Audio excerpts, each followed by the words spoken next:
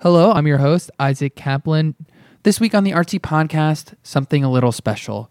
On Wednesday, Artsy's executive editor, Alexandra Forbes, sat down with former Met director Thomas Campbell, who resigned at the end of February after an 8-year tenure in the post. On the heels of his final day at the Met, which was just last Friday, Campbell discussed the institution's ongoing deficit, the controversial rebranding, and his own legacy. So without further ado, here's the show.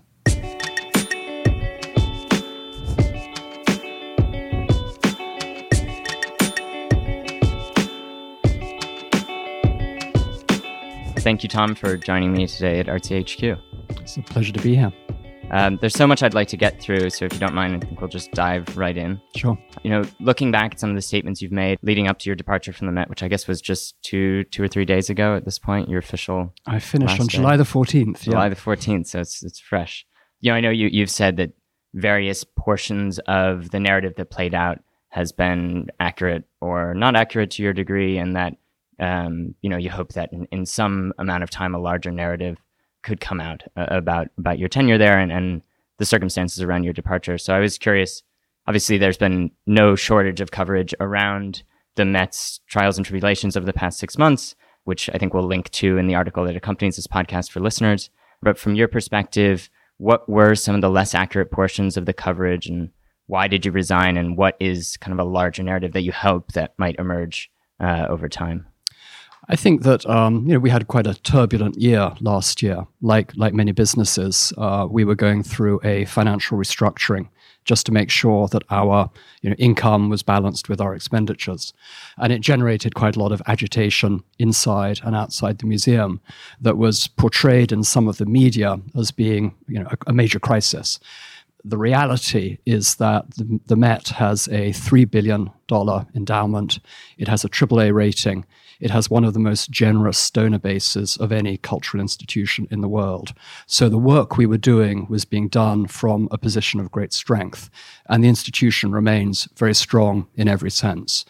So I think that as the dust settles, people will be able to see again how amazing the Met is. On every metric, we're in a very strong place. We've just broken an audience of 7 million. We've grown our audience by 40% over the last 8 years, I think, which is faster than any peer institution anywhere in the world. The quality of our program is, the envy of the world. So, we're firing on all cylinders. And I think that is the story that will emerge. Yeah, it was exciting to see earlier this week the 7 million number, and that I think it was the most visited tourist attraction in all of New York last year. You've repeated in a number of interviews that the Met is on a pathway to financial stability and prosperity in the long term. Is there any detail to which you can get into the underpinnings of that claim and how you see that path kind of emerging out of this tumultuous year? The Met's a big business. We're a sort of $350-60 million gross business, 320 million net. Our income comes from multiple different sources, and our expenditures are considerable. One of the challenges we've been facing in recent years is that we have a high internal inflationary pressure, because about 65 to 70% of our budget goes on salaries and benefits, and we have a constant incremental 2 to 3% increase in that every year. While at the same time, some of our revenue streams were being impacted. For various reasons, our admissions stream was weakening. In order to deal with deferred maintenance, we had taken out a bond issue for $250 million back in early 2015, so we had additional debt repayment. Another incremental factor was that because the actuarial projections were changed, by law we had to start putting more money aside for pensions. Many institutions across the country are facing similar circumstances. So we had a combination of factors that were increasing our expenditures while our revenues were weakening. And what we were doing was essentially good housekeeping. We were trimming our costs, trying to reduce the headcount to a certain extent, looking carefully at our priorities. But it was, it's business. And we're well on track to having a comprehensive, balanced, sustainable budget over the next 2 to 3 years. One of the major public-facing blows that I think a lot of people in New York noticed was the indefinite pushing off of building the $600 million contemporary wing. To what extent did the impact of these perhaps gaps between the mandate that you were given coming in to vastly expand contemporary and modern art as part of the Met's program and the realities of funding around that initiative impact this larger picture? Again, I think that the story has been somewhat simplified in the press, and perhaps I'm also a victim of some of my own overly optimistic projections, 5 or 6 years ago. The situation is that back in 2012 to 2013, we undertook a feasibility study of the whole building. We looked at infrastructure needs, deferred maintenance, and we looked at future elective projects, transformative projects that would really enhance the Met's offering to its public. And out of that study came a very realistic understanding of some very urgent needs, areas of roofs that need to be replaced, plant, and so on. In particular, the need to re-roof the area over our European paintings galleries. So that was one subject that then led into a kind of deep dive analysis that came to completion at the end of 2016. At the same time, along on the elective projects, the project that seemed to the leadership and to the board the highest priority back in 2014 was the opportunity of rebuilding the southwest corner of the museum, which houses our modern and contemporary collections, but also has a number of other functions. It's where we have the roof garden, restaurants, boardroom, and so on. So that too, that led into a deeper dive analysis. We did an architectural competition. We ended up selecting the British architect David Chipperfield. And we then worked with David on a very exciting sort of 1.5, 2-year process as we developed a schematic design for that project. There's no question that if we embark on it, it will be very expensive. Those two, the infrastructure project and the modern wing vision, both came to fruition at the end of last year. And by the time we had completed these two analyses, it was clear that we couldn't do both at the same time. I think originally I had thought both, they might overlap, they might be run in conjunction, but it was quite clear that the scale of the infrastructure project is so enormous that that will be standalone, just as the rebuilding of the Southwest Wing. So we had to make a call, which was the higher priority. And, I think it was clear to all of us that ensuring the integrity of the existing building, protecting the existing collections has to be the priority, especially insofar as we had done a $250 million bond issue. So we had the money in hand to move forward with that project. The decision to put the Southwest Wing project on pause has been, there's been a lot of speculation. What does this mean? I think that we have a very exciting vision for what can happen with that Southwest corner. And my successor and the board will now have the time to, really think carefully about what is the appetite, how much are they prepared to invest in that venture. There is no question that for the growth and the future health of the Metropolitan, that is a part of the museum that has to be redeveloped. But, this all has to be looked at in the context of an institution that is 147, 148 years old. We've been under almost permanent construction since the building was set up in Central Park in 1880. And, you have to take a longer-term perspective on this. It's been exciting to see the activities in the Met Breuer in the meantime.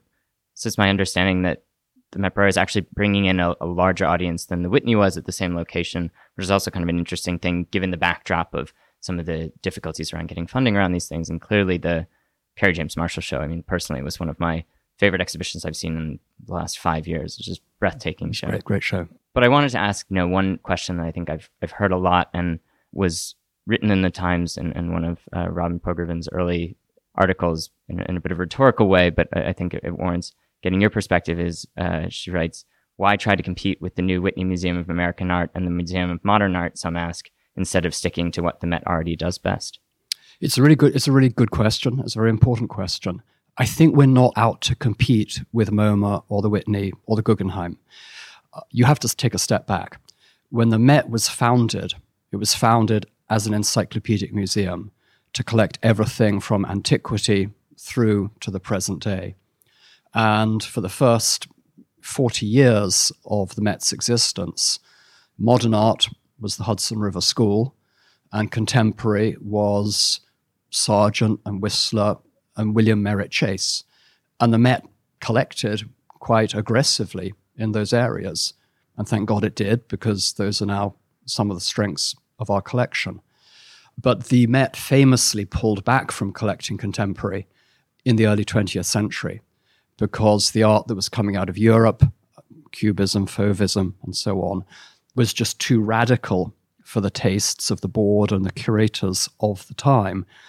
That said, despite brave efforts by curators like Roger Fry, who felt we should be collecting, there was a hiatus of 20, 25 years, in which time MoMA was created, the Whitney was created, the Guggenheim was created.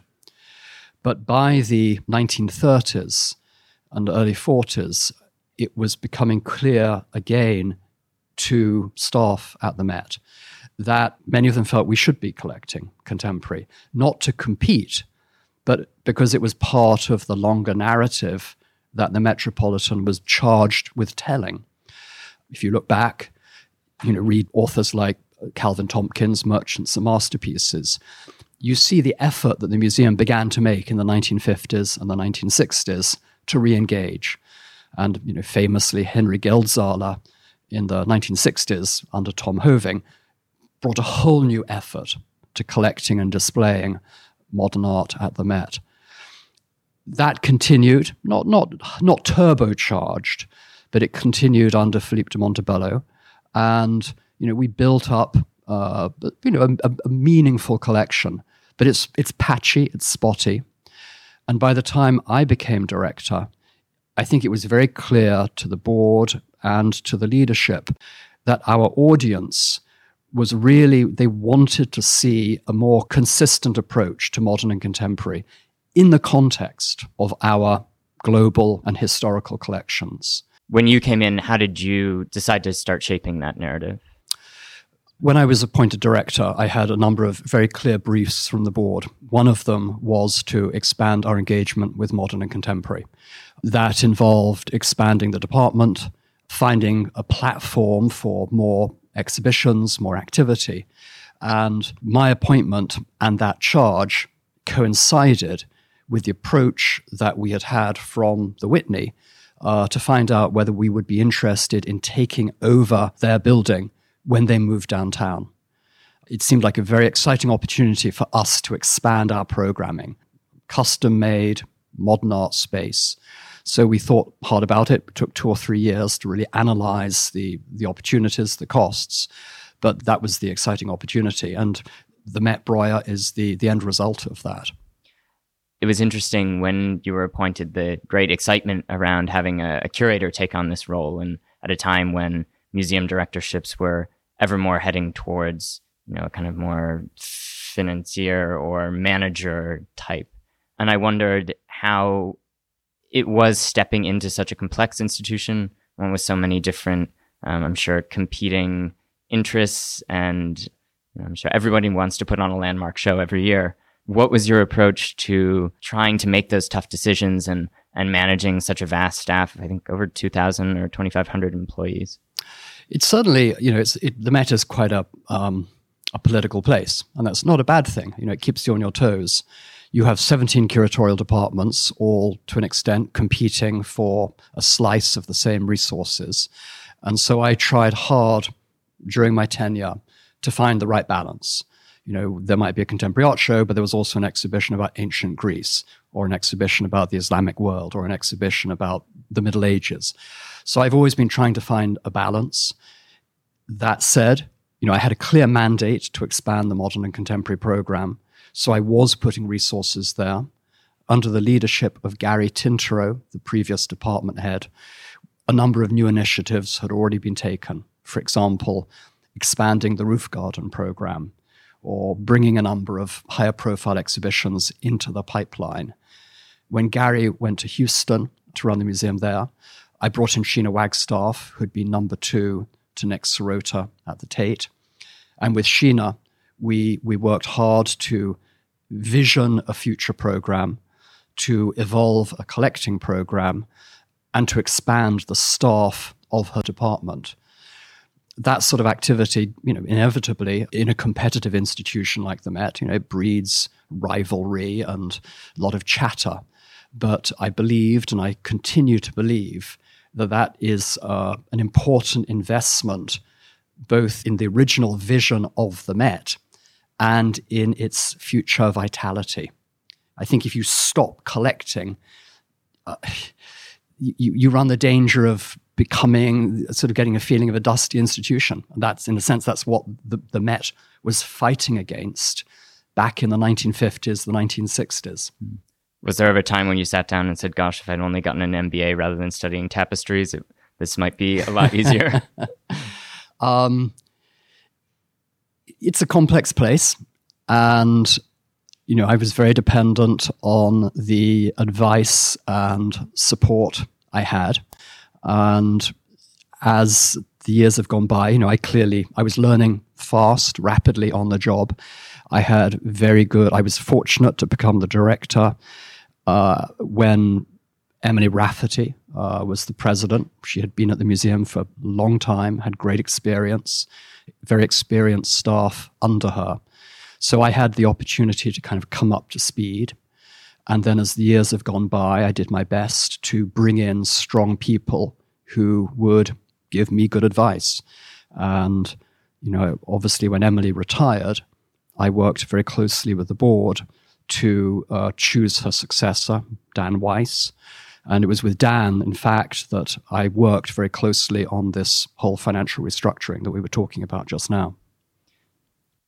One of the departments that you invested in heavily and tried to really champion as a way forward to the Met, but also which has drawn some of the greatest scrutiny in the past months, is the digital department. I was wondering if you could kind of outline your high-level strategy and particular initiatives that you thought were successful in the Met's expansion into the digital realm. Sure. Again, when I was appointed director, I was given a very clear mandate by the board to expand our digital activity.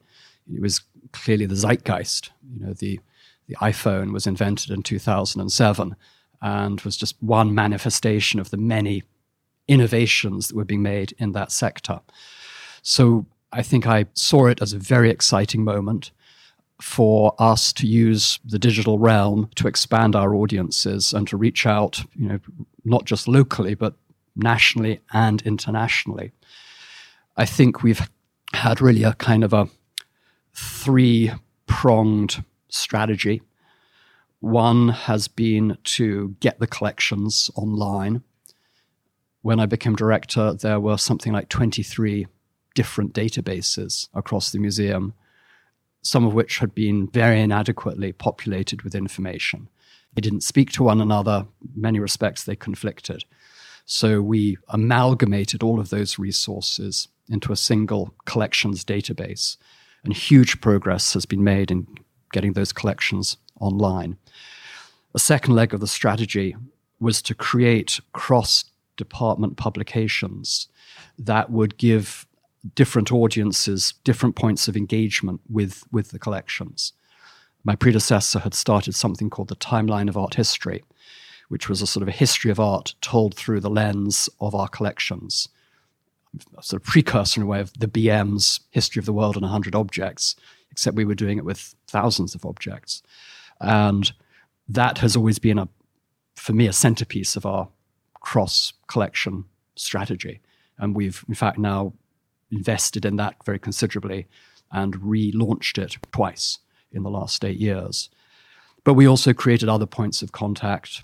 For example, a series called the Artists Project, where we got artists to talk about works that were meaningful to them.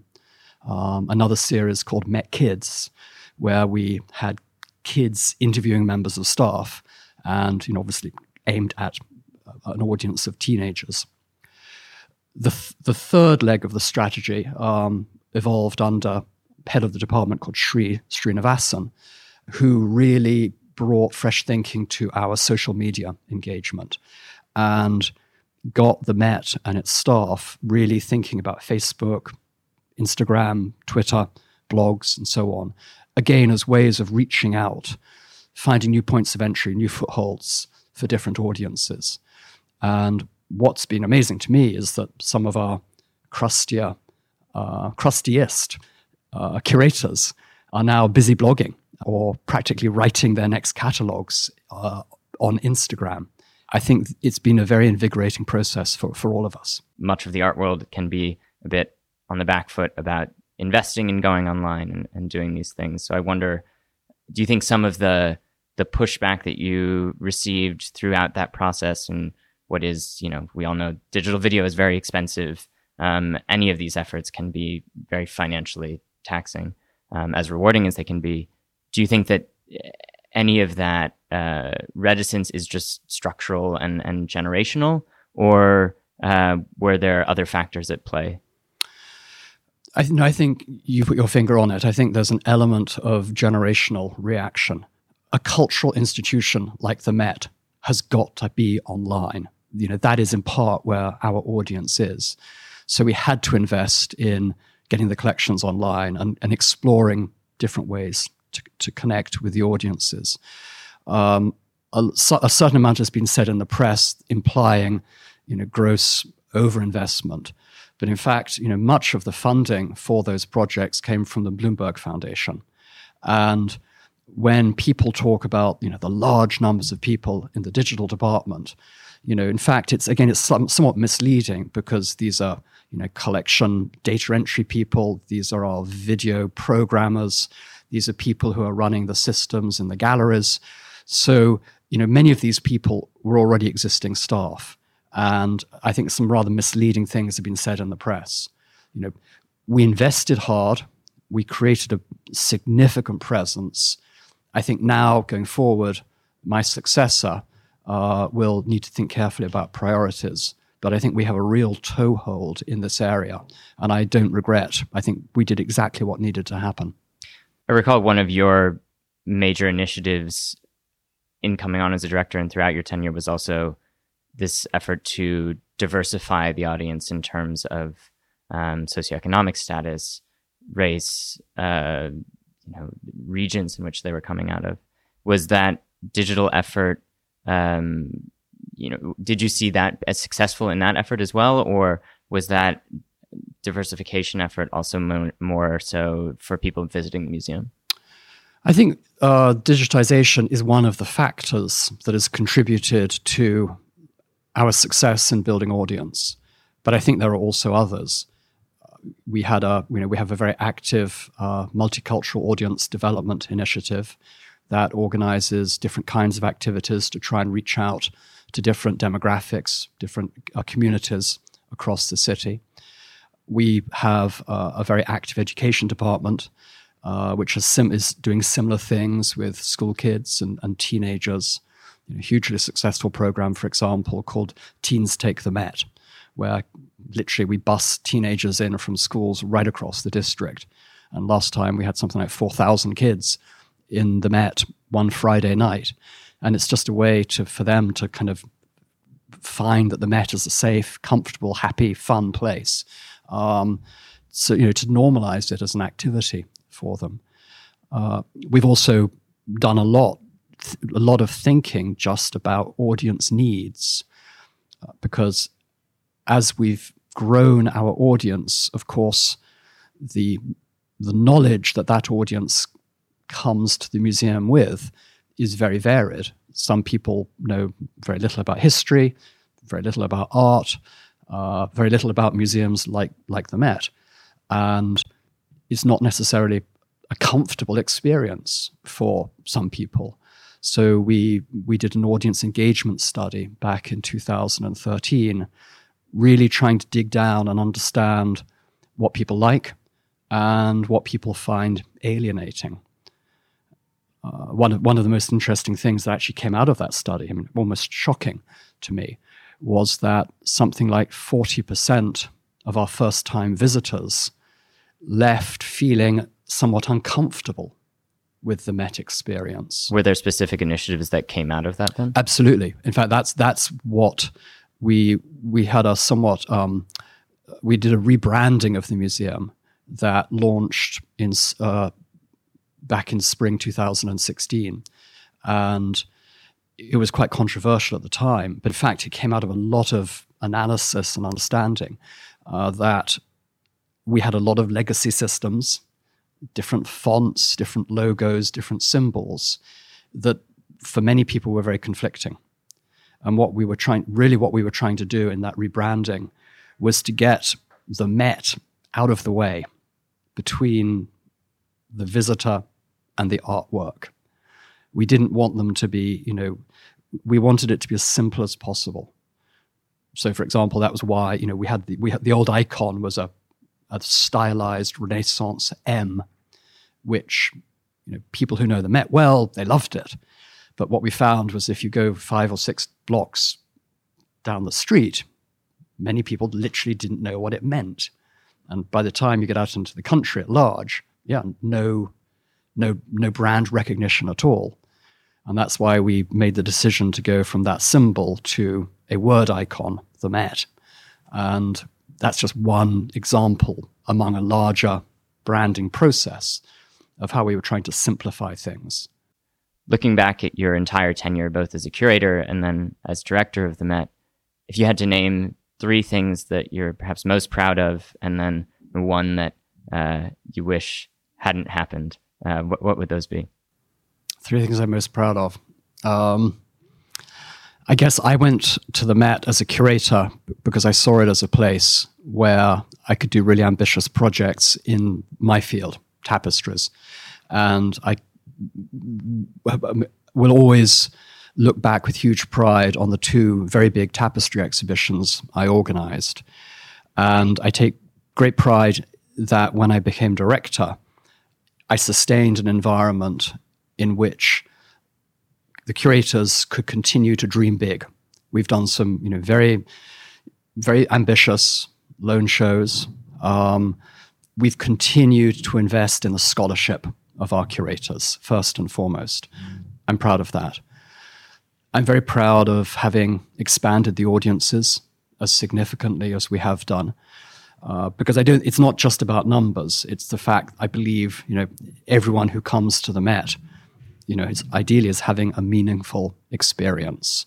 So it's not just metrics for metrics' sake. I truly believe that we have, both physically and online, we are reaching out with our mission and engaging people with art. I'm proud of the way that I think we've gone back to the original vision of an encyclopedic museum and questioned that.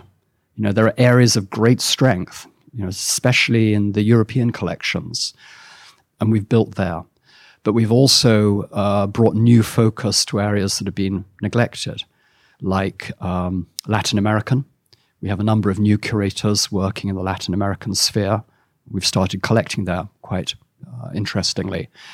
Native American. I'm just thrilled that Chuck and Valerie Dyker have made the decision to gift their very significant Native American collection to the Met. And then, of course, in modern and contemporary, I really believe that an encyclopedic museum should have a full, meaningful engagement with the modern era. And I think that we've brought new energy there. What do I regret? The museum is complex. The finances are complex. And I wish that with hindsight that we had started the financial restructuring at an earlier point, But then, of course, hindsight's always 20/20, and turning an institution like the Met around is very much turning the tanker in the ocean. We got going, it took time, and the museum is now heading in a very positive direction. So, I feel as I step away, I'm leaving an institution that is in a very strong place, leading institutions across the world. Looking at that wider institutional landscape, what do you think the biggest challenges facing your colleagues leading major museums, whether encyclopedic or just foundational institutions to various regions' cultural identities, are at the moment? Well, looking forward, clearly financing for all of us is a big factor. We've all, as we've all grown, as our ambitions have evolved, we've all become bigger and bigger businesses. The old funding sources that many of us have depended upon are in some cases falling away. Wealth is concentrated in new areas. So cultural institutions across the country are having to be quite creative in how they reach out to new donors. But with that comes new creativity. I think the other thing that's very exciting is that as we're ever more connected and the world is shrinking in many respects, I think that we're all becoming part of a tighter network. In the past, the paradigm was that Western institutions just collected from the rest of the world. But with new cultural institutions developing in Latin America, in Africa, in Eastern Europe, across Asia, the opportunities to collect on the scale that we used to collect are diminishing. But I think there are new opportunities in being part of an international partnership. So one of the things I did with the Met was really push hard on building up relationships with international peers. And lastly, before we go, the Times published another article earlier this week looking at possible futures of the Met, talking to, I think, around 20 cultural influencers around what they hope to see. So I thought we could go through 4 or 5 of those at relatively rapid pace to get a little reality check from the man who's had to, I guess, make these calls for the past decade. Does that sound good on your end? Sure. All right. So first up from Paul D. Miller, aka DJ Spooky, who writes that the average person looks at a painting for 6 seconds, and he was recalling the Pokemon Go phase last summer where you had kids gathering around to try to catch them all, and they weren't there. He says they weren't there for 6 seconds, they were there for minutes. And he's wondering what museums could do with augmented reality to keep people looking at the objects before them. Well, I love the idea of using digital to kind of engage people, especially younger audiences. We've recently put all of our images of all of our collections out on open access. I'd love people to be creating video games, exploratory tours of the Met on, for themselves and for the audiences they're engaging with. But yeah, I'm all, I'd love the Met to be an exploratory kind of innovative center in the digital realm. Simon Doonan writes, if the Met could expand into Central Park with an outdoor sculpture garden, it could truly become a destination. We've had discussions with the park over the years about the possibility of putting sculptures in the park. And I think the long-standing approach is that, in fact, the plants and the trees are the sculptures in the park. Maybe future generations will have a different take on that balance. The restaurateur Bill Telepan writes, my first suggestion is get a good food program in there, whether it's fancy high-end place or not. He's even gone as far to say that he will do it if the Met would ask him. Well, there's a pretty good restaurant at the moment called the Members' Dining Room, which is actually now open to all members of the public. And, we're constantly looking at how we can improve the food offerings across the museum. The artist Judith Bernstein asks whether there could be a more conscious effort to feature more art by women and to take more chances. She says they shouldn't wait until someone has been around for 20 years. Well, all for future leadership. Sheena Wagstaff has brought in a very active program relating to women artists. Just in the last year, we've had Cornelia Parker, on the roof. We've had Ligia Pape, Marissa Mertz, Nazreen Mohammadi. So I think that those who want to see more art by women are going to be well served by that program.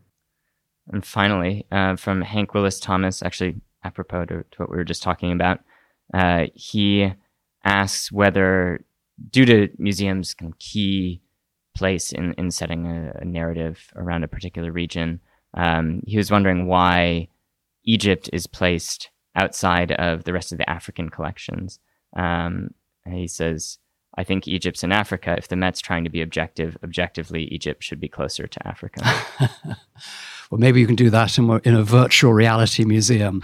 I mean, the museum has evolved over the years in response to opportunities in the marketplace, to the leadership within the museum, and to the generosity of different donors. And we're always, recalibrating to one extent or another. But physically, to take entire collections from one quarter of the museum to another would be hugely expensive. So, but who knows? One master plan was completed on my watch. We've laid the foundations for a new master plan. So, it's exciting to think what is going to happen in the Met's next 50 years. Well, thank you so much for your time, Tom, and for coming over to Artsy, and we'll look forward to hearing about what you get up to next in the coming years. Thank you. Real pleasure.